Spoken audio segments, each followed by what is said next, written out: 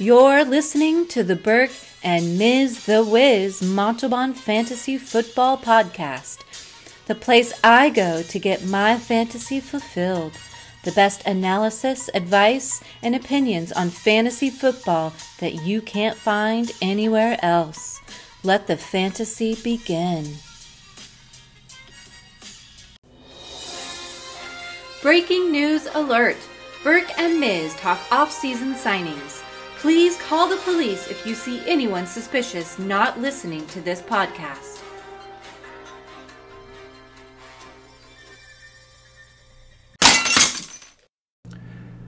So, breaking news. Well, I guess there's as much breaking news as you would expect for the, on Monday having the NFL legal tampering period for NFL free agency, followed by Wednesday, where it was the first official day of NFL free agency. So it's a lot of news. And instead of going through every little tidbit, because I don't want to take up the whole podcast on it, it would take up the whole podcast, we'll just go by and I'll give you fantasy football relevant news of each team's signings. Starting with the Buffalo Bills, Mitchell Trubisky, quarterback, formerly of the Bears. He signed with the Bills to be their backup quarterback. It's a one-year contract worth $2.5 million, and I think he went there just because he really didn't have any other options. I mean, Bears were kind of out on him. They didn't want him back, and he wasn't going to get a starting gig anywhere. I think this is a good spot for him.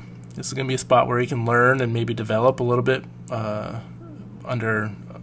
with the Buffalo Bills. You saw what they did with Josh Allen, who kind of had a similar skill set. And so hopefully he's thinking that he can capture some of that magic and get a contract next offseason. But wide receiver Emmanuel Sanders, who played for the Saints last year, and he was kind of a disappointment with the Saints. I mean, he came over from the 49ers where he was their main guy and pretty impressive. And just, I don't know, whatever reason, didn't feel like he had the chemistry. And even when Michael Thomas, him being hurt most of the year, he thought Sanders would step up. He really didn't. But enough about that. He signed with the Buffalo Bills as well. And that's going to be a pretty good punch with Stephon Diggs and Gabriel Davis and Emmanuel Sanders. I feel like the Bills are really going to have a good trio. And I shouldn't say trio because Cole Beasley is still there as well. So Beasley will be a good, fourth guy, a slot guy. And Bills have some good playmakers. Going to the Miami Dolphins, Jacoby Brissett. He signed with the Dolphins. He's going to be the backup to Tua Tagovailoa. And this is a good move for them. I mean, they lost Ryan Fitzpatrick, which we'll get into. And that's a huge blow because I feel like the only reason why the Dolphins made the playoffs last year was because of Ryan Fitzpatrick. It was like, Tua Tagovailoa's, he started and we're behind, so, it's the fourth quarter. We need to win this game. Let's get Ryan Fitzpatrick in there, and that's kind of what he did. And having that, losing that safety net, Tua Tagovailoa is really going to have to step up this year for the Dolphins to be competitive. And I like the moves they made around him, so he really doesn't have too many excuses of why he can't be successful this year. Running back, Malcolm Brown, formerly of the Rams, signed a one-year deal. And he's basically going to take over the same role he had with the Rams. He's not going to be the main guy. He's just going to be a guy that's pretty solid, that can do all, receiving, blocking, running, can do it all well. And just be a good piece for that offense. Will Fuller, he signed with the Dolphins, formerly of the Texans. He was suspended the last part of the season, and he was going to have a top 10 season before he got suspended. I mean, he was just on fire this year. And he's going to the Miami Dolphins. So, you put him together with Devontae Parker, and they finally have another receiver opposite him to really kind of take away coverages. And I think, this is going to be, it's going to mean great things for Devontae Parker to finally have another weapon across from him. And we'll just see how Tua develops and if he's able to take advantage of that. But, that's I think that's an upgrade for the Miami Dolphins receiving room. I usually don't mention this, but I will just because it's kind of bizarre. But Isaiah Wilson was traded to the Miami Dolphins, the offensive tackle for the Tennessee Titans, who was just their number 1 draft pick last year. It just went downhill quick. Isaiah Wilson barely played. I think he was there for some kneel downs, and that was it. He was traded for a 7th round selection, so that's how toxic the Isaiah Wilson situation turned out to be. And him going to the Dolphins is kind of a fresh start. But what can happen in Miami?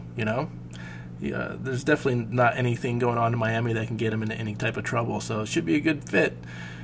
We'll see, but maybe it will work out, the best for him, and he can get onto the field. And New England Patriots, Cam Newton, he re-signed a 1-year deal.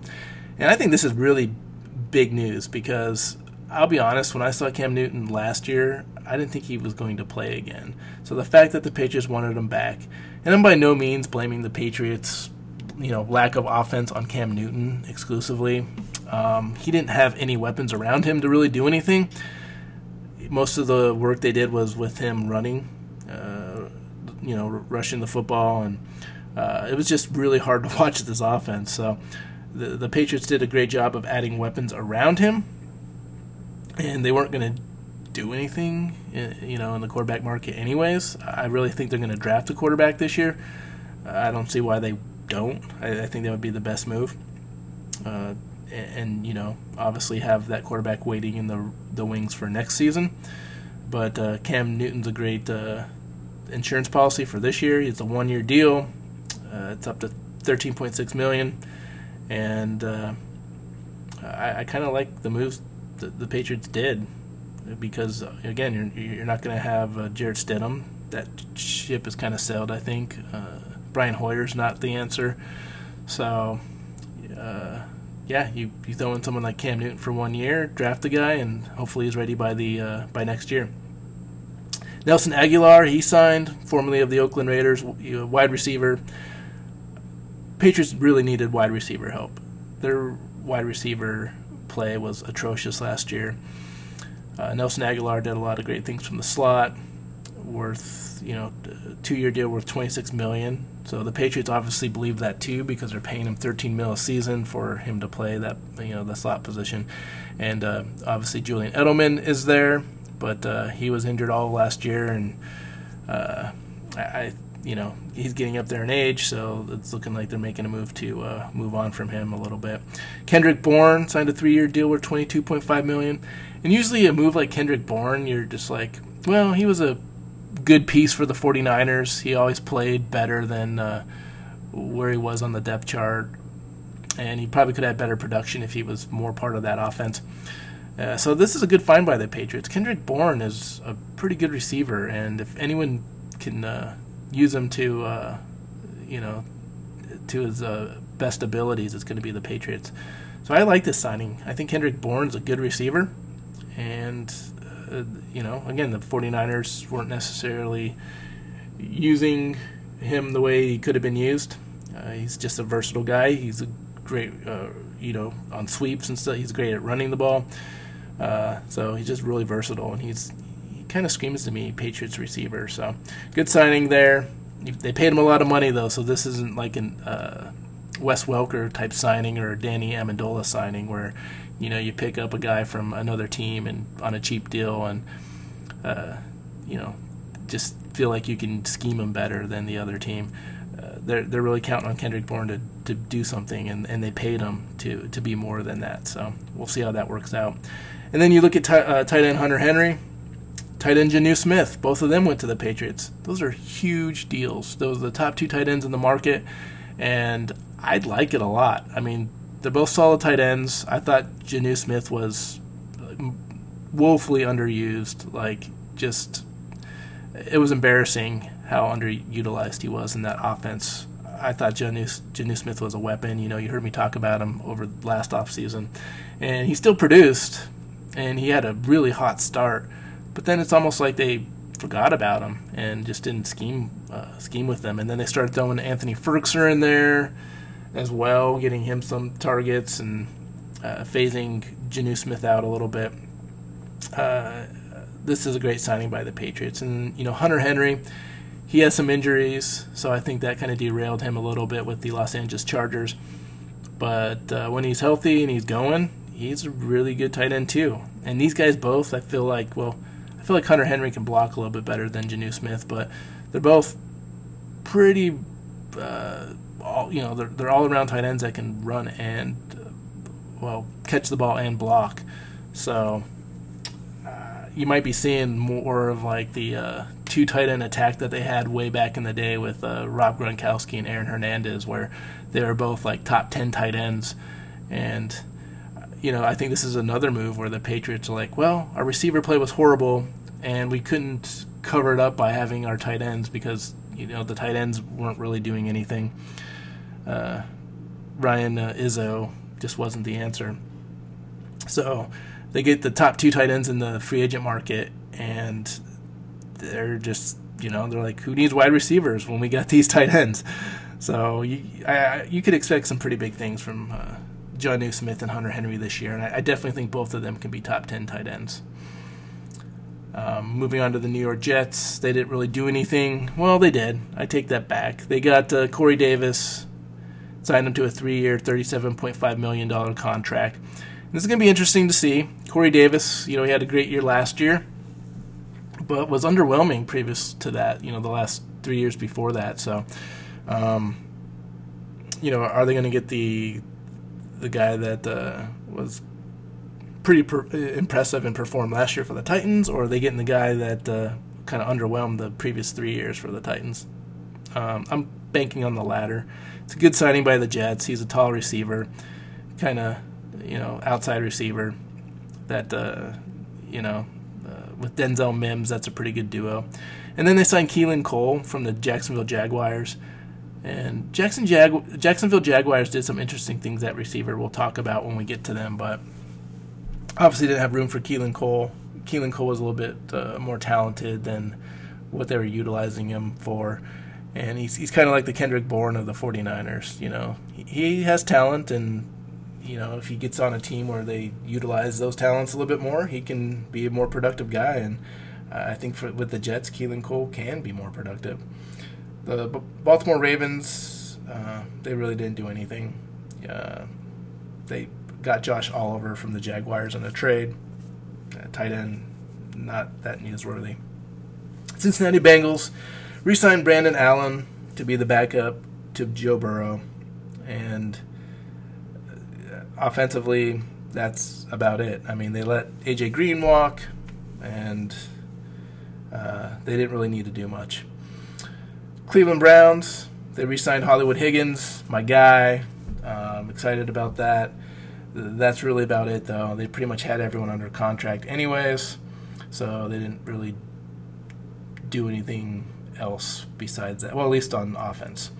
Pittsburgh Steelers, they brought back Ray McCloud. He's like the fifth receiver on their team. So potentially if Juju Smith-Schuster leaves and they don't draft the guy, that might move Ray McCloud up a little bit. And I know the Steelers are trying to do more with the running game in regards to the receivers being in motion and screens and reverses and sweeps, like the jet sweeps and those type of things. And Ray McCloud really kind of fits that mold. And on top of that, he's a good return guy.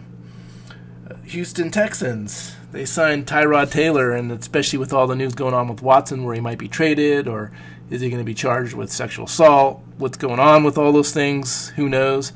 They were able to sign Tyrod Taylor, 1-year deal, $5.5 million.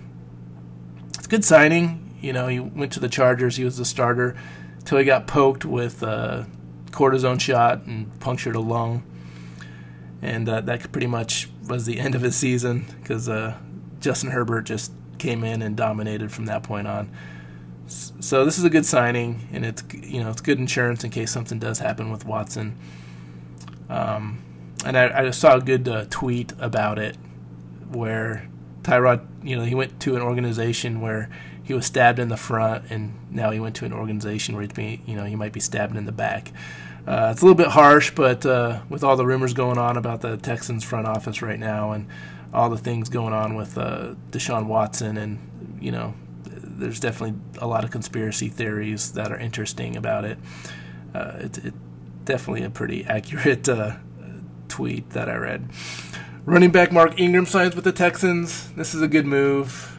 It's kind of takes off some of the pressure from David Johnson. You know, the Texans released Duke Johnson, so it's going to be Mark Ingram and David Johnson. It looks like a running back by committee type of move, because I don't see either of them kind of, you know, being the main guy. I think you're going to see Mark Ingram, you know, take a lot of the targets on the ground, maybe some of the goal line work.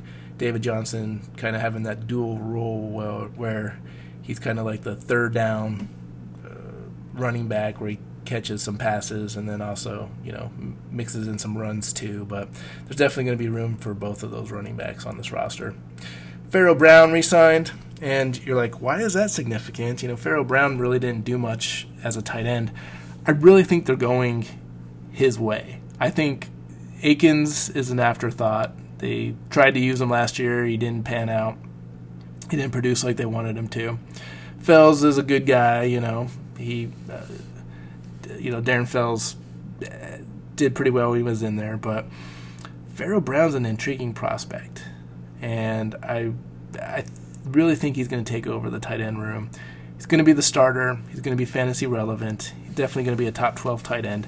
It's something to monitor. We'll definitely have to see what other offseason moves the Texans make, but you heard it from me now. Just kind of keep Pharaoh Brown in your peripheral in regards to tight end positions, and just to see how this whole thing shakes out, because I really think he's going to be the one that takes advantage of you know, being the main guy for the Texans at tight end. Ryan Izzo was acquired from the Patriots. That makes sense. I mean, they got their dude from the Patriots to BGM, so of course he's going to try to get some of those guys. And Ryan Izzo really didn't do much in regards to receiving for the Patriots anyway, so it's he's more of a depth guy. Moving on to the Indianapolis Colts. Obviously, we already talked about the Carson Wentz trade. Good for the Colts in getting Carson Wentz. But they re-signed Marlon Mack. And Marlon Mack was one of my favorite running backs on the market. He got hurt like second game of the season. Really kind of opened the door for Jonathan Taylor to have the monster season that he had. But him re-signing, he's a guy that can, you know, he's like a Le'Veon Bell type. He can catch the ball. He can run the ball. He's really versatile. I'm not saying he was as good as Le'Veon Bell, obviously, but he's kind of that same mold. And I was really looking forward to seeing where he would go. I thought he'd fit with a lot of teams' plans.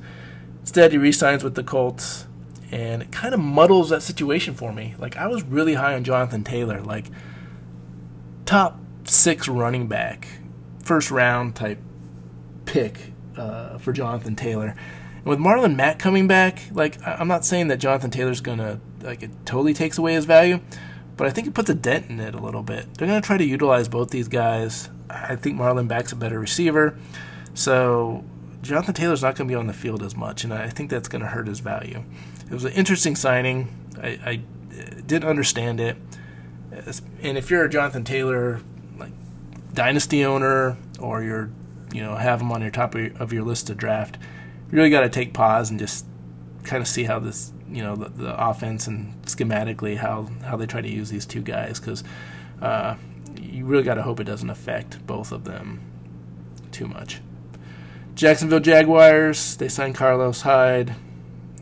That was, you know, that was a depth signing for James Robinson. Robinson is the man. I think Hyde's a good insurance policy. Carlos Hyde's, you know, he's like the new Frank Gore. He just signs everywhere as like the insurance policy to have a good backup. And then he ends up playing a lot more than what you anticipate. They signed Philip Dorsett they signed Marvin Jones from the Lions. That's a big signing. Marvin Jones is a consistent receiver. He's always able to, you know, almost get 1,000 yards every year, and quietly he's always undervalued and underranked, and then someone gets him and is like, man, Marvin Jones was so consistent, I'm glad I got him. But now he's with the Jaguars, and he's going to be with DJ Chark, even though there's rumors he might be traded. The Laviska Shenault. I mean, there's going to be some weapons for the Jaguars, and it's going to be interesting to see how that all shakes out. Quarterback-wise, Urban Meyer's the guy over there, so we'll see if they end up drafting Trevor Lawrence or not. And is it going to be Justin Fields? I mean, I doubt it, but, that Ohio State connection. And that's about it. I mean, Jamal Agnew was signed. He's a good return guy. Good signing. Moving on to the Tennessee Titans. Anthony Firkser agreed to terms on a 1-year deal. And I think he was just cheaper, and that's what it came down to, because I like him better than Jonnu Smith, but it was almost like they were working him in to be the starting tight end this year regardless, by kind of phasing Jonnu Smith out and working Anthony Firkser. Anthony Firkser is an interesting name this year now as well, because they re-signed Jeff Schwaim, but he's more of a blocking tight end. Firkser's their receiving tight end, and all the way back to the days of Delanie Walker, how much they use those tight ends in that offense. So, Broncos signed Mike Boone. They're obviously not tenuring. I don't know. Philip Lindsay is going to be gone. How about that? Mike Boone is going to be that depth guy behind Melvin Gordon for right now. And, it's an okay signing. I'm still mad at Mike Boone for the championship game where, he scores 22 points a game until that championship where he got like 30 yards total and ruined a lot of championship weekends for a lot of people. A lot of second-place finishers, that's for sure. Anyway, Kansas City Chiefs, they signed Blake Bell. And I'm intrigued by this Blake Bell signing because he played for the Cowboys. They didn't use him very much. He seemed like he was a decent tight end. Now he's going to the Chiefs, where obviously he's not going to be in front of Travis Kelce. But maybe they can work him in a little bit more. Blake Bell's one of those guys that I always feel like he could be a weapon as a tight end. He's a pretty decent receiver, but the Cowboys just never used him. The Las Vegas Raiders, this is going to be really interesting. Kenyon Drake signed a 2-year, $11 million deal. Now, I have to pause on this. I have to pause a lot on this because what the heck is going on that they signed Kenyon Drake? Like, Josh Jacobs was the guy. It always felt like they weren't committed to using him as much as they could have. Like, he could have been a bell cow type back, but they didn't want to use him that way. Then they go out and sign Kenyon Drake, and that just muddies that whole backfield. Like, is Kenyon Drake the guy? Is Josh Jacobs the guy? Now, obviously, I think Josh Jacobs is the guy, and Kenyon Drake is going to be kind of like the relief type running back, change of pace guy. But still, we really got to see how the situation plays out, because that could really hurt Josh Jacobs' value depending on, if he sees a big decrease in volume per game. That's going to be bad news for fantasy owners. And John Brown signed a 1-year deal with the Raiders, which is, it's a good move. The Raiders' wide receivers last year weren't very good. They were young. They lost Nelson Aguilar, Braylon Edwards. Not Braylon Edwards. Brian Edwards, who I really liked and just didn't pan out at all. He got injured and then kind of really fell behind and then just never picked it up after that. Henry Ruggs would just disappear games. Hunter Renfrow seemed to be the only consistent receiver, but he wasn't much of a playmaker. So this signing of John Brown is a really good signing and should help open up that Raider offense a little bit. The Los Angeles Chargers signed Jared Cook at tight end. Losing Hunter Henry, they needed to replace that position, and Jared Cook's a good deal. I mean, Hunter Henry's injury prone. Jared Cook, you could say he's a little injury prone as well, but Jared Cook is basically a lateral move in regards to you're replacing one guy with another guy. You hope he stays a little bit healthier, and it it's going to keep the wheels rolling on the bus. NFC East, Dak Prescott signed a 4-year, $160 million contract. Just insane. But, I mean, the Cowboys had no choice. You saw what Dak Prescott did those first 5 weeks before he got hurt with that offense and what it looked like after he left. And you got to be really excited. I mean, Dak Prescott is a good quarterback, so good move by the Cowboys. New York Giants signed Devontae Booker. Should be backing up Saquon Barkley. Saquon Barkley can't make it back because of that injury. There's been rumors that maybe his injury is a little bit worse than they thought, and he might not be all the way back at the beginning of the season. I should say training camp. We don't know about the season. Devontae Booker is a good depth signing guy, and you might want to keep your eye on if the Saquon Barkley situation gets worse.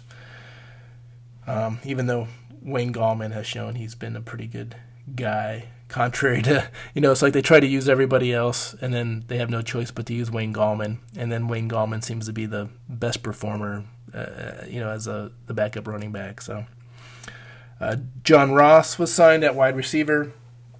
Should fit right in there with Sterling Shepard and Darius Slayton. They lost Golden Tate, or they got rid of him because he was a little disgruntled. He made some disgruntling comments. So John Ross with that speed, that's the thing with John Ross. He had the speed, didn't really do much with it in Cincinnati, and I'm sure it's going to be the same with the Giants. But I don't think he'll have the expectations he had with Cincinnati, so he can be a big play threat for the Giants, and call it good. Kyle Rudolph went to the Giants, which is interesting because you have Evan Ingram, they've been trying to feed him the ball. It's like they keep force feeding it to him. Come on, Evan Ingram, here's the ball, do something with it. I think this Kyle Rudolph signing is kind of insurance. Kyle Rudolph is getting up there in age a little bit, had some injuries, but he definitely can still be a guy that can be utilized in the passing game, and he's a good blocker. So if anything, he's a lot better blocker than Evan Ingram. So he can still be on the field a lot. Maybe he'll start and they'll use Evan Ingram as in passing situations to try to keep their offense more balanced. We'll see how that works out, but it's an interesting signing. Philadelphia Eagles haven't done anything, so we'll skip them. Couple of defensive signings. Ryan Fitzpatrick to the Washington football team. Really good move. I like this move a lot. Terry McLaurin, his stock just skyrocketed. Everyone loved Terry McLaurin. The big issue was who was going to throw him the ball. Now we don't have to worry about it. Fitzpatrick can throw it downfield, and he's just fun. He's a fun guy to watch at quarterback, and he makes his receivers productive. Curtis Samuel, he signed a 3-year deal with the Washington football team for $34.5 million. That's a great deal. Both Ohio State receivers are going to be there now with McLaurin and Curtis Samuel, and I really am starting to like this Washington football team offense. Like, they had the defense last year. If they can shore up the offense a little bit, I feel like they did with this move of Curtis Samuel. You have Curtis Samuel, Terry McLaurin. You still have J.D. McKissick and Antonio Gibson. I almost said Dixon. Antonio Gibson in the backfield. That's a pretty good. You have some weapons there. Lamar Miller re-signed, but I mean, he's pretty much going to be the third running back and backup, which I think that's where Lamar Miller kind of belongs anyway. Even with Miami, he had that one good year, and then just been a guy ever since then. Like, the Houston Texans held on to him way too long as their main guy. But I think he's an excellent backup. Chicago Bears, very interesting. They made some interesting moves. Allen Robinson received the franchise tag. He signed it today. He's going to be the guy there. And the Bears really needed to do this because Allen Robinson's an amazing receiver. But we've always just complained about who's going to throw him the ball. We didn't know who that was going to be. Well, now we do. It's going to be Andy Dalton. He signed a 1-year, $10 million contract to be quarterback of the Bears. And according to Andy Dalton, they said that he was going to be the starting quarterback.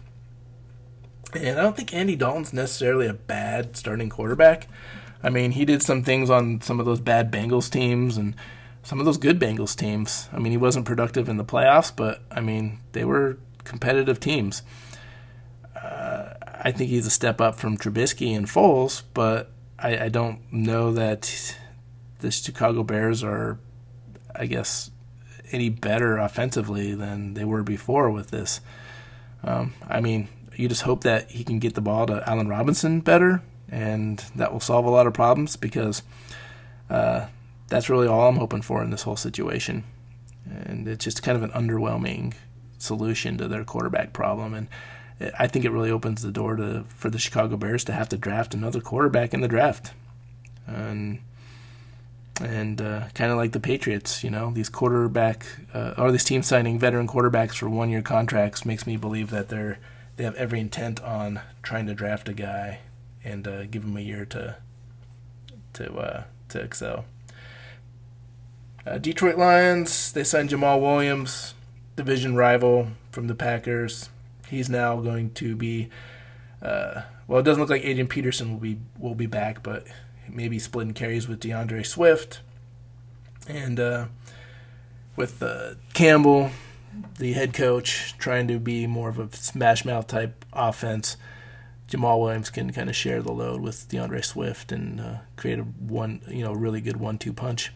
And speaking of Williams, Jamal's distant relative, and I'm joking, I don't even think they're related, but Tyrell Williams, wide receiver who signed with the Raiders a couple years ago, got hurt most of this year, so he didn't play. He signed a 1-year contract with the Lions, and we talked about this before. It was a good signing, and especially with the Lions, they're going to lose Golladay. They lost Marvin Jones. Tyrell Williams is going to be fantasy relevant next year if the Lions don't do anything. Josh Hill signed, but that's, he's just going to be the backup to T.J. Hawkinson. So, Packers, they re-signed Aaron Jones. Great re-signing. There's talk he's going to go to Miami. That seemed like the hot destination. But in the end, the Packers, retained him. And I like the move. I mean, why would you not re-sign Aaron Jones? He was one of the best running backs in football. I know a lot of people were excited about A.J. Dillon and what his outlook could have been if Aaron Jones signed somewhere else. Well, you know what you have in Aaron Jones? A.J. Dillon is still, one of those things where he's an unknown commodity. But I think with Jamal Williams leaving, you're going to see a lot more of A.J. Dillon, and it's going to be kind of that 1-2 punch that he had with Jamal Williams with just A.J. Dillon. Minnesota Vikings, Chad Beebe re-signed. He was like the, fourth receiver there. Falcons, they traded for tight end Lee Smith from the Bills, and he's just like a blocking tight end. So obviously the Falcons are trying to improve their run game, so that makes sense. Carolina Panthers agreed to terms with wide receiver David Moore, and that's really on offense all they really did. Most of their signings were on defense, and I got to say, I don't blame them. That's where I would put most of my signings too. They did work on their offensive line, though, which they needed to do. So Cam Ervin, franchise tag Taylor Moton, and Pat Elflin. They're trying to shore that up, and they needed to. So slowly and surely, the Carolina Panthers are trying to get better every year, and that seems to be working. I like the moves. Saints, Jameis Winston re-signed with them. He's going to compete with Taysom Hill for that starting quarterback job. And it's a good move. I like it. I think, Jameis Winston, he gets a lot of static for throwing as many interceptions as he does and not being able to clean it up. But I'm telling you, if he's able to get that job for the Saints and, Michael Thomas and, Taysom Hill. I mean, they might slide him back over to tight end position. You got Adam Troutman. Fantasy football wise, you got to really like the move. Now, real football-wise, you're going to be banging your head against the wall with the interceptions that he throws. But it'll be an interesting training camp battle. Running back Ty Montgomery, he re-signed for a 1-year contract. We talked about that a little bit. I like it. Obviously, back up to Kamara. And the Tampa Bay Buccaneers re-signed Rob Gronkowski. There's talk that he said he was thinking about going to Buffalo. He wasn't. He's going to stay with his boy Brady in Tampa. There wasn't a question about it. So it's not surprising, but it is news. Chris Godwin received the franchise tag. That's not surprising. Chris Godwin's a great receiver, and we'll get into him a little bit today, going over the wide receivers. Arizona Cardinals, they signed A.J. Green, 1-year deal, and he's kind of replacing, Larry Fitzgerald hasn't retired yet, but I feel like this move is kind of replacing him. Let's get the old vet in there to work with the young guys and just be a good influence, and, if we get more out of him than that, it's a bonus, but, let's get that kind of guy in the room. And it's A.J. Green's probably excited that he's leaving Cincinnati, so it's a win-win for both sides. 49ers, they signed Trent Sherfield, used to play for the Cardinals, so stealing from their division rivals. And that's what seems to happen with teams is, they'll steal players from their division. And it's because they know them better, and they see a lot more film of them, so you're going to go with what you know, but I always find that interesting. Kyle Juszczyk, he re-signed a 5-year contract for $27 million. Good move. 49ers are one of the few teams that really utilize the fullback, so it's the best spot for him to be in. And then Seattle Seahawks, they signed tight end Gerald Everett. 1-year deal, it's up to $7 million, but this is intriguing because Ryan Olsen retired. Jacob Hollister is just a guy. Will Disley, he's been, got really hurt a couple years ago, so he's not going to be the guy. Gerald Everett could potentially be a pretty good weapon for the Seattle offense. And I think that's the one spot they were missing last year was that security blanket at the tight end position. So you have DK Metcalf, you have Tyler Lockett. You mix Gerald Everett in there, that's, going down the seams. I really like that. And I think Gerald Everett is kind of another guy to keep your eye on in the Seattle Seahawks offense. He can really maybe show some fantasy relevance. But I know this was a long one. I'm glad you stuck with me, but that is the news. That is what's been happening, and it's only going to get crazier from here.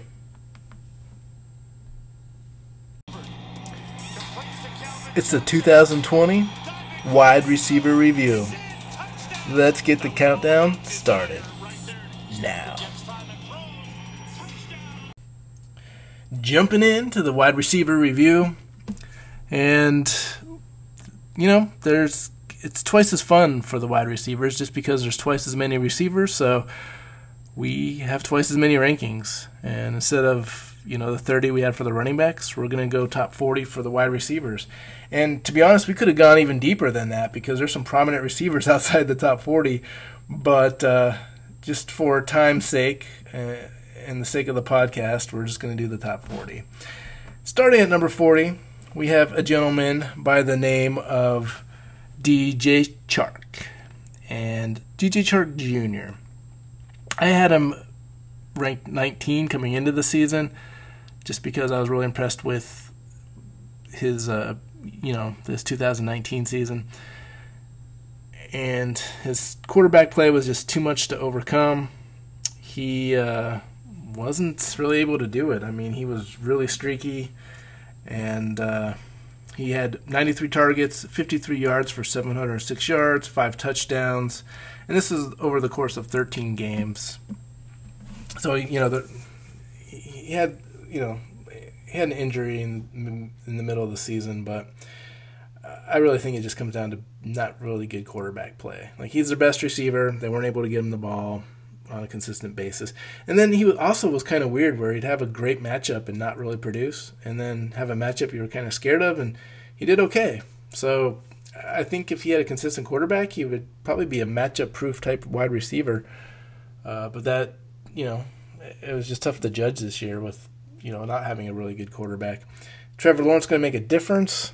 I don't know if that will. Rookie quarterbacks develop at different times. You never know if Justin Herbert's going to come in there and light it up, or someone like Tua goes in there and it's taking time to develop.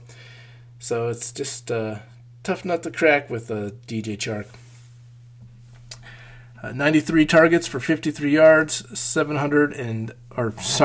93 targets for 53 receptions, 706 yards, 5 touchdowns. So, number 39 was Tampa Bay Buccaneers wide receiver Chris Godwin. And he only played in 11 games, so I feel like if he had those extra 5 games, that obviously would have increased dramatically.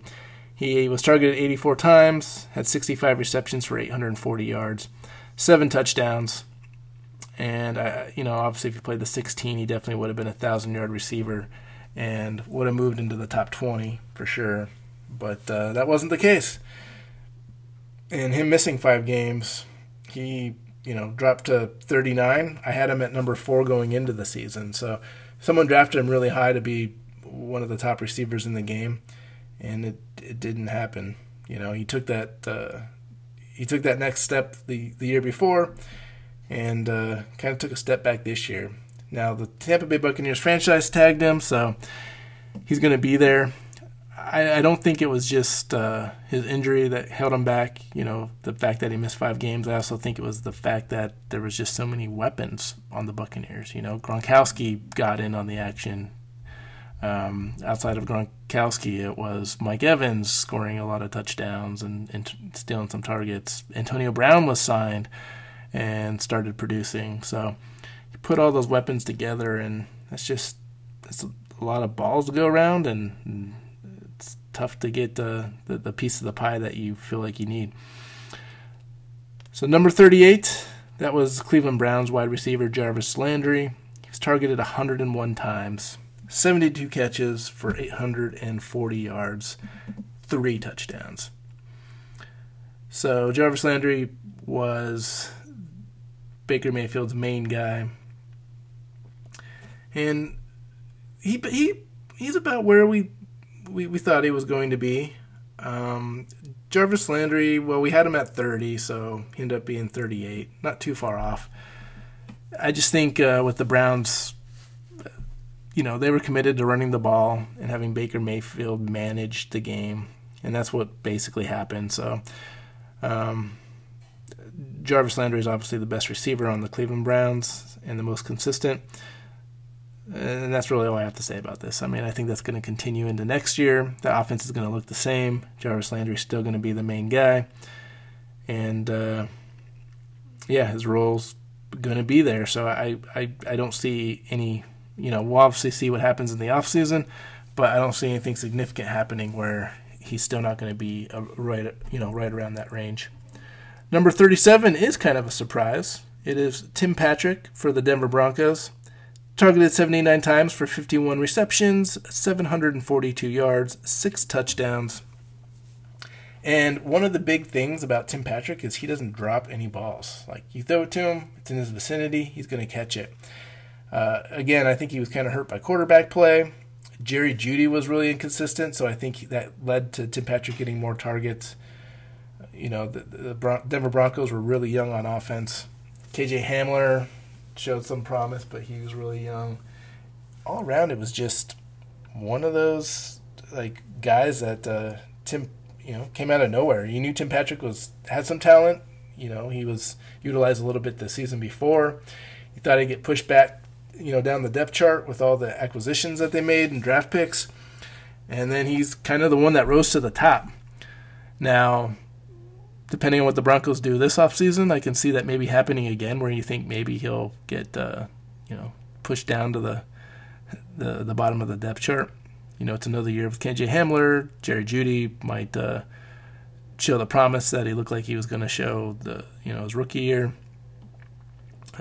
Deshaun Hamilton might start catching some balls that he missed last year.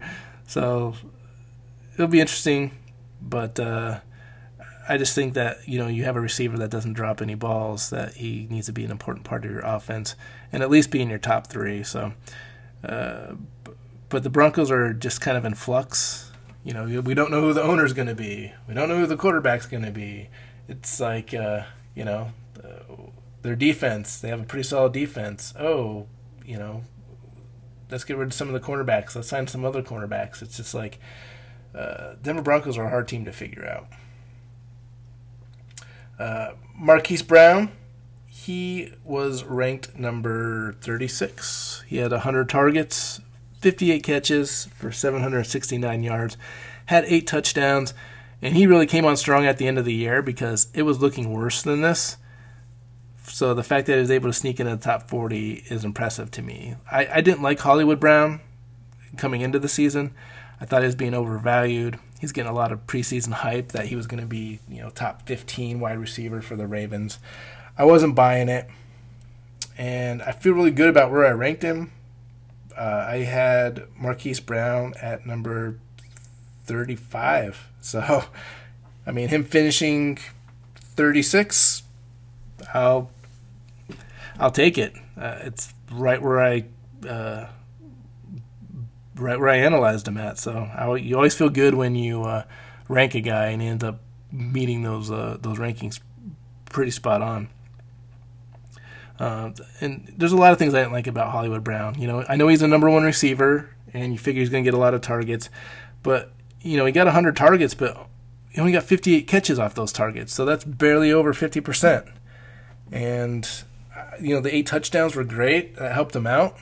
But, touchdowns are something that you can't really measure. It's kind of a crapshoot on touchdowns. So he can go next year and get like 4 touchdowns. He's still probably going to get the same amount of targets and receptions. So this is kind of my thing with Hollywood Brown in the first place. And it's going to be interesting. We'll do this little exercise because at number 35, I have Michael Gallup from the Dallas Cowboys. He was a guy that you would say had a disappointing year.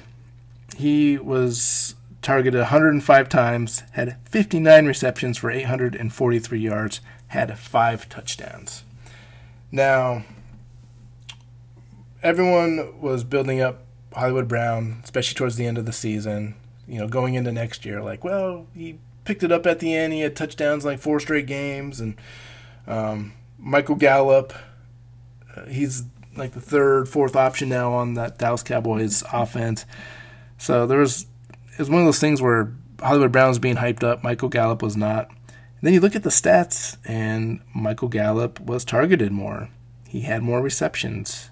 He had more yards. And now, he had 3 less touchdowns, but if you would have said, without even looking at the stats, do you think Michael Gallup, as like the 3rd, 4th receiving option on the Dallas Cowboys, had a better statistical season than Hollywood Brown? I don't think anyone would have thought that. I think everyone would have definitely been like, no, Hollywood Brown probably blew him out of the water because it was a really disappointing season for Michael Gallup this year. And, you look at it, and Michael Gallup actually had a better season than Hollywood Brown. So imagine Michael Gallup, even as like the 3rd or 4th receiving option on the Dallas Cowboys with Dak Prescott all year. Because Michael Gallup did this with Dak Prescott only for 5 games, and then had Ben DiNucci and Andy Dalton and those guys throwing him the ball. So that's how much higher I am on Michael Gallup than I am Hollywood Brown. The fact that he could be the 3rd, 4th receiving option on a team that's using their 2nd, 3rd, or 4th string quarterback and outpace Hollywood Brown, who's the number 1 receiver, with their starting quarterback, I think just says a lot and kind of puts that that hype of Hollywood Brown to rest a little bit. Number 34 was Jamison Crowder. He was targeted 89 times, had 59 catches for 699 yards, 6 touchdowns.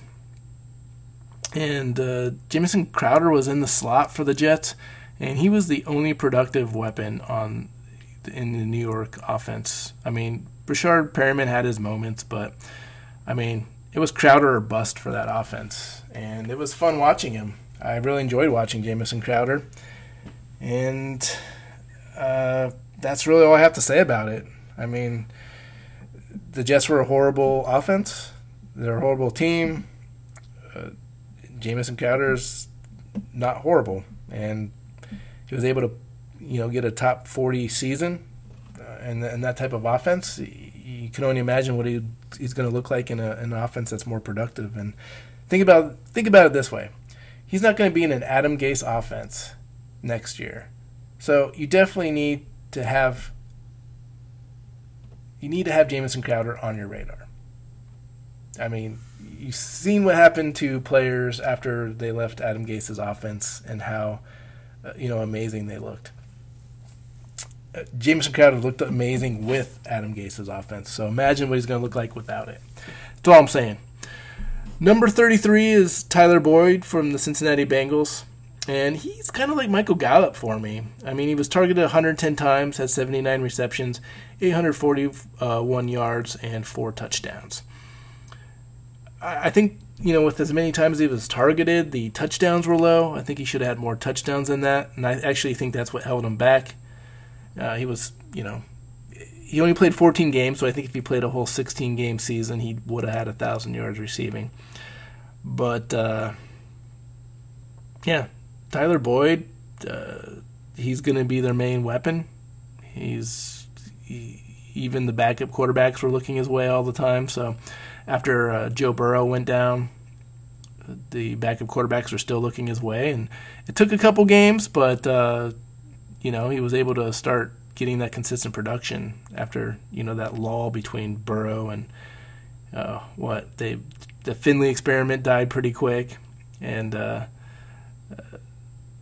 were able to use Brandon Allen and keep Tyler Boyd's production pretty solid. I'm actually really excited about this, and I'm going to kind of brag about it. It's like a humble brag, because I had Tyler Boyd at 37,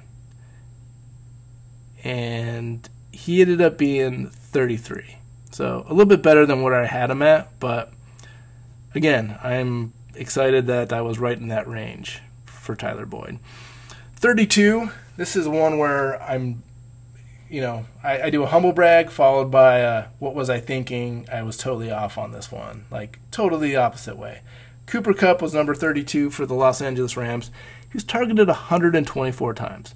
124. He caught 92 of those.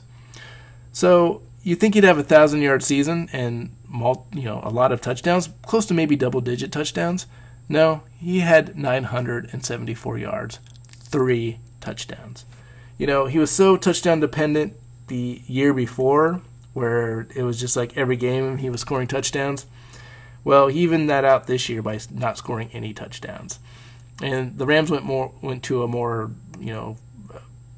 rushing offense with the three-headed monster of Brown, Henderson, and Akers. But that didn't affect Cooper Kupp's targets as the problem. I mean, he was, again, targeted 124 times. It just they went to the more short passing game, so Cooper Kupp was getting the ball, just not getting a lot of yards. His YAC was, which is usually pretty good, wasn't very good this year.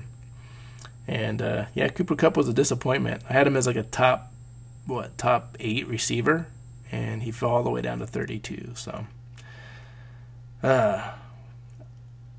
I'm so disappointed in Cooper Kupp that I'm going to follow it up with another one that I totally nailed. Marvin Jones, wide receiver for the Detroit Lions, 115 targets for 76 receptions, 978 yards, 9 touchdowns. Great season by Marvin Jones. And I had Marvin Jones ranked number 31, and that's where he finished. So I couldn't have nailed it any better. You damn right I'm going to brag about it. And he's going off to the Miami Dolphins, and it's all right. I'm sorry, not the Miami Dolphins. He's going off to the Jacksonville Jaguars, which will be interesting to see. Wait, I take that back.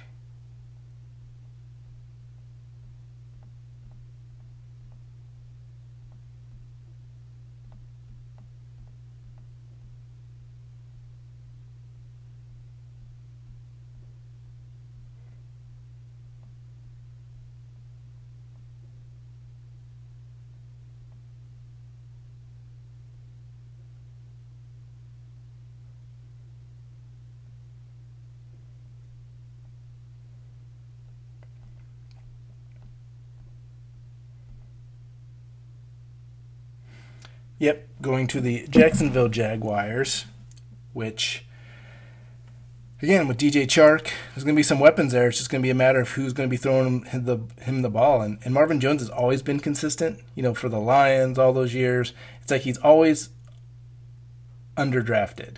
Some guys are overdrafted all the time, like Odell Beckham. Marvin Jones is chronically underdrafted. You get him as like the 40th or 50th receiver, and he's always right there in like the 20 to 30 range. And he had a great season, and you're like, what is going on? I didn't expect Marvin Jones to do this. Well, he's been doing it for like 3 years now. So we'll see if that holds up with Jacksonville. I'm a little skeptical, a little bit iffy, but Marvin Jones, again, had a great season. Number 30, Brandon Cooks. And Brandon Cooks is always on there. He's always top 30. Even when he has a bad year, you're like, wow, where did Brandon Cooks rank? Oh, he's in the top 30. He barely got in there, though. He had 119 targets, 81 receptions for 1,150 yards and 6 touchdowns. I think he really came on when Will Fuller was suspended. Randall Cobb got hurt. There was really nobody else. And so Brandon Cooks just kind of took the reins and ran with it, and really had an amazing last 6 games of the season where he was a dominant force for the Texans and was really Deshaun Watson's go-to guy. But I wouldn't overthink it. I mean, it really came down to, he was the only option. The other 2 guys were hurt and suspended. So that opened up a lot of opportunity. So I think it'd be tough for him to repeat another season like this, but we'll see. I mean, again, he always slides right in there and gets there. So he's been on 4 different teams. So it doesn't seem to matter what team he plays for or who his quarterback is. He gets there. Corey Davis, he's ranked number 29, and I'd like to see this from Corey Davis. He had such a bad year last year. Everyone kind of forgot about him. The hype was all about A.J. Brown. And Corey Davis, 92 targets, 65 receptions for 984 yards, 5 touchdowns. He had a good enough season to be signed by the Jets to be a key piece of their offense. And we'll see how he does. But, Corey Davis kind of showed the signs that you were hoping for when he got drafted by the Titans from Western Michigan, 4 years ago. So hopefully he can, continue this momentum with the Jets and make the Jets a relevant franchise again. Number 28 is Curtis Samuel, wide receiver for the Carolina Panthers, recently signed by the Washington football team. 97 targets, 77 receptions for 851 yards, 3 touchdowns. He also had 41 rushes for 200 yards and 2 touchdowns. I definitely, his versatility made him very valuable. He can catch the ball. You can put him in the backfield like a running back, and he can, had some good runs. So you really got to like what Curtis Samuel can do. And that got him this big contract for the Washington football team. The Panthers, I think, again, he was another guy that overachieved. He wasn't even thought about. Robbie Anderson, DJ Moore. You were wondering with Teddy Bridgewater if they were even going to use a third receiver, if he'd be relevant. And I agree that some of it had to do with injury. Christian McCaffrey, some of those receiving targets were eaten up by Curtis Samuel because of that injury. But he turned out to be, a bigger weapon than DJ Moore and Robbie Anderson. So the Washington football team's getting a really great playmaker, and it'd be interesting to see what he's able to do with Ryan Fitzpatrick. And I think maybe he can build off of this and actually have a better season, as hard as that is to say. Number 27 is the Pittsburgh Steelers wide receiver Deontay Johnson, and I'm going to humble brag about this as well because he's ranked number 27, and I had him ranked 27. So spot on. I thought he was being ranked as in the 32 to 35 range receiver, sometimes even later. And with him being the main target in Pittsburgh, I just couldn't see that happening. I felt like he had the potential to be a top 15 receiver. And, he had 144 targets. So with 88 catches for 923 yards, 7 touchdowns, he had the targets to be a 1,000-yard receiver. If Roethlisberger would stop throwing 3-4-yard passes, Diontae Johnson could have gotten 1,000 yards easy with this many targets. And to be honest, I mean, his touchdowns weren't horrible, but I feel like with that many targets, he should have had more touchdowns. It's just a product of the Pittsburgh's passing game, or lack thereof. I mean, they used their passing game as a running game because they couldn't run the ball, and it was a pretty uninventive football from the Pittsburgh Steelers. So, but Diontae Johnson's still a beast. I think he's going to even have a better season next year with Juju Smith-Schuster being gone. That's a lot of targets that they have to make up. And, he might not get as many targets because they're going to try to focus on the run a little bit more, but I think they'll be more effective and he'll have a chance for bigger plays. Number 26 is kind of a surprise, but it's good to see rookie Brandon Ayuk getting, in there almost in the top 25. 95 targets, 60 receptions, 748 yards, and 5 touchdowns. Also rushed 6 times for 77 yards and 2 touchdowns. Brandon Ayuk is just like a 49ers receiver. He did what I thought Deebo Samuel was going to do for them. Deebo Samuel ended up being hurt most of the year, so just give it to the rookie and let him do it. And if you ever get both of those receivers together, I really like that dynamic. You have 2 running wide receivers that could do jet sweeps, reverses, screens, and then also work down the field. So, mix in the rushing and the receiving. We just haven't been able to see them both on the field. I think both of their stats can improve if Deebo Samuel can just stay healthy and get on the field. That's been his main issue. But it'll be exciting to see. Moving on to 25 is Juju Smith-Schuster for the Pittsburgh Steelers. And another humble brag. I had him rated at number 24 beginning of the season. He finished 25, so I was right there. 128 targets for 97 yards, 97 catches for 831 yards and 9 touchdowns. So 9 touchdowns was decent. I mean, that's a good amount of touchdowns for a receiver. 128 targets on 97 receptions. I feel like you should be a 1,000-yard receiver. He was close. Just didn't get there. Now, it's going to be up in the air on what his production will be next year because he's currently not anywhere. He's a free agent, so we'll see where he signs. But he worked the slot for the Pittsburgh Steelers, and he was really their running back. He was really the guy, I joked about Diontae Johnson getting 3-4-yard catches. Juju Smith-Schuster, he really did get 3-4-yard catches, and wasn't the big playmaker that he was previously. Defenses loaded the box and really kind of just pinned that whole offense down, and they were tackling the catch. So all the Pittsburgh Steelers receivers got a lot of targets, just not as many yards as what they should have with as many targets as they had. But still a top 25 performance for Juju Smith-Schuster. Number 24 is Carolina Panthers wide receiver Robbie Anderson. 136 targets, 95 catches, 1,096 yards, 3 touchdowns. So here's the maddening thing about Robbie Anderson. This guy could be easily a top 15, maybe even a top 10 receiver if he just scored touchdowns. I mean, he had 1,000 yards, basically 1,100 yards receiving. And those 3 touchdowns just didn't add up. You kept waiting for them to even out, he's not scoring, he's going to even out, he's going to start scoring. And he just never did. He was a guy that was a yardage machine. In fantasy football, yeah, you do like yards, but you need those touchdowns. And Robbie Anderson was not able to do that.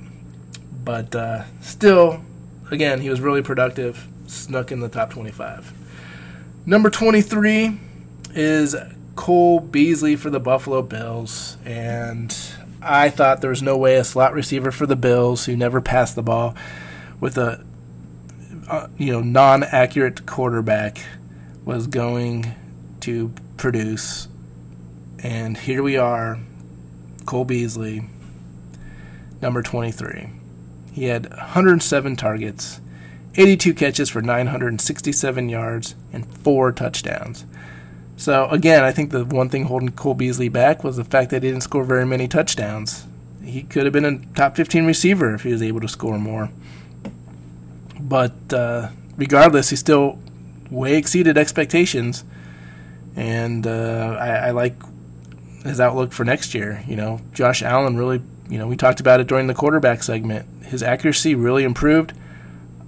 And it was one of those things where you thought was going to hold back the offense.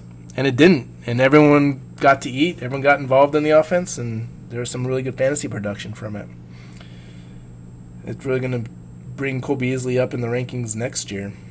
Number 22. And I like to humble brag about this one. Number 22 is Terry McLaurin. He was targeted 134 times, had 87 catches for 1,118 yards and 4 touchdowns.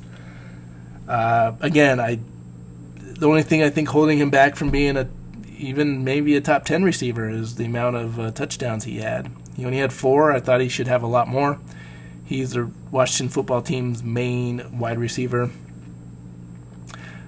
He was ranked 22. I had him ranked 22, so I nailed that one as well. And I obviously feel really good about that. He produced where I thought he would, and obviously the factor of having a rookie second-year quarterback, I should say, factored into that. Where Alex Smith was in there, you really liked McLaurin's chances a lot more, and there were some times where he wasn't in there, Haskins was in there, and really kind of tanked his value. So even getting 134 targets in that type of quarterback situation really shows you that if the Washington football team gets a quarterback that's at least decent and consistent, Terry McLaurin is a top 15 receiver easily and should be drafted that way. So, it's not done yet. They released Alex Smith. Dwayne Haskins went to the Steelers. They have Kyle Allen. They re-signed Taylor Heineke. It's looking like they're probably going to have to draft somebody. And that's what's kind of scary is Terry McLaurin going to go back to another rookie quarterback and having to do this all over again? Because if so, that hurts his value. Or, a Washington football team doesn't necessarily need to draft a quarterback because Ryan Fitzpatrick is there. So with Ryan Fitzpatrick, is that going to open up the offense? It's going to be one of those situations where you got to see if they draft a quarterback or not. Because if they do draft a quarterback, granted, it's nice that Ryan Fitzpatrick's there, but is he going to be in the same situation that he was in with Tua, where they're just going to wait for the moment to kind of pull the rug out from under him and start that rookie quarterback and really hurt the value of the wide receivers along with it? So that's what it's going to come down to. See what the Washington football team does with their draft pick. But if I was them, I'd stay away from quarterback this year. I'd let Fitzpatrick do his thing and get a really good season from Terry McLaurin. Number 21. This is the final one for the show today, and we'll get into the other ones later. But 21 is Cincinnati Bengals wide receiver T. Higgins. He was my favorite receiver coming out of the draft. I loved him, but I ranked him so low just because of all the weapons they had there. You thought A.J. Green was going to have his bounce-back season from his injury and do great things. They had Tyler Boyd there already. They had Auden Tate. They had John Ross, who was making some noise in preseason. And you just weren't sure if there was going to be room for T. Higgins. Well, lesson learned, because you just go with the talent. The talent always wins out. T. Higgins just came onto the scene 5-6 weeks into the season and just started to be the guy. And I think he's going to make a Calvin Ridley type jump next year. With Joe Burrow having another year under his belt, like Joe Burrow was a great rookie quarterback that was able to throw all over the field. And you give him, obviously I know he's rehabbing from his knee injury, but I just, give him another year in the NFL, training and learning defenses and what they try to do against him. I think that only helps T. Higgins have an amazing season next year. So I'm really high on T. Higgins, obviously, as you can tell. T. Higgins is my boy. 108 targets, 67 receptions for 908 yards and 6 touchdowns. So, again, I'm disappointed he didn't get a 1,000-yard season, but he came close. And I think it's just going to, it's going to be kind of a springboard for, 2021, where he becomes one of the top receivers, or at least upper echelon type receivers in the NFL. So there you have it. That's our review, and as you can see, there's been a lot of great hits on the rankings and where they ended up, and also some misses and some surprises. So we've had the kind of a mixed bag of all three, and it's been a lot of fun to talk about.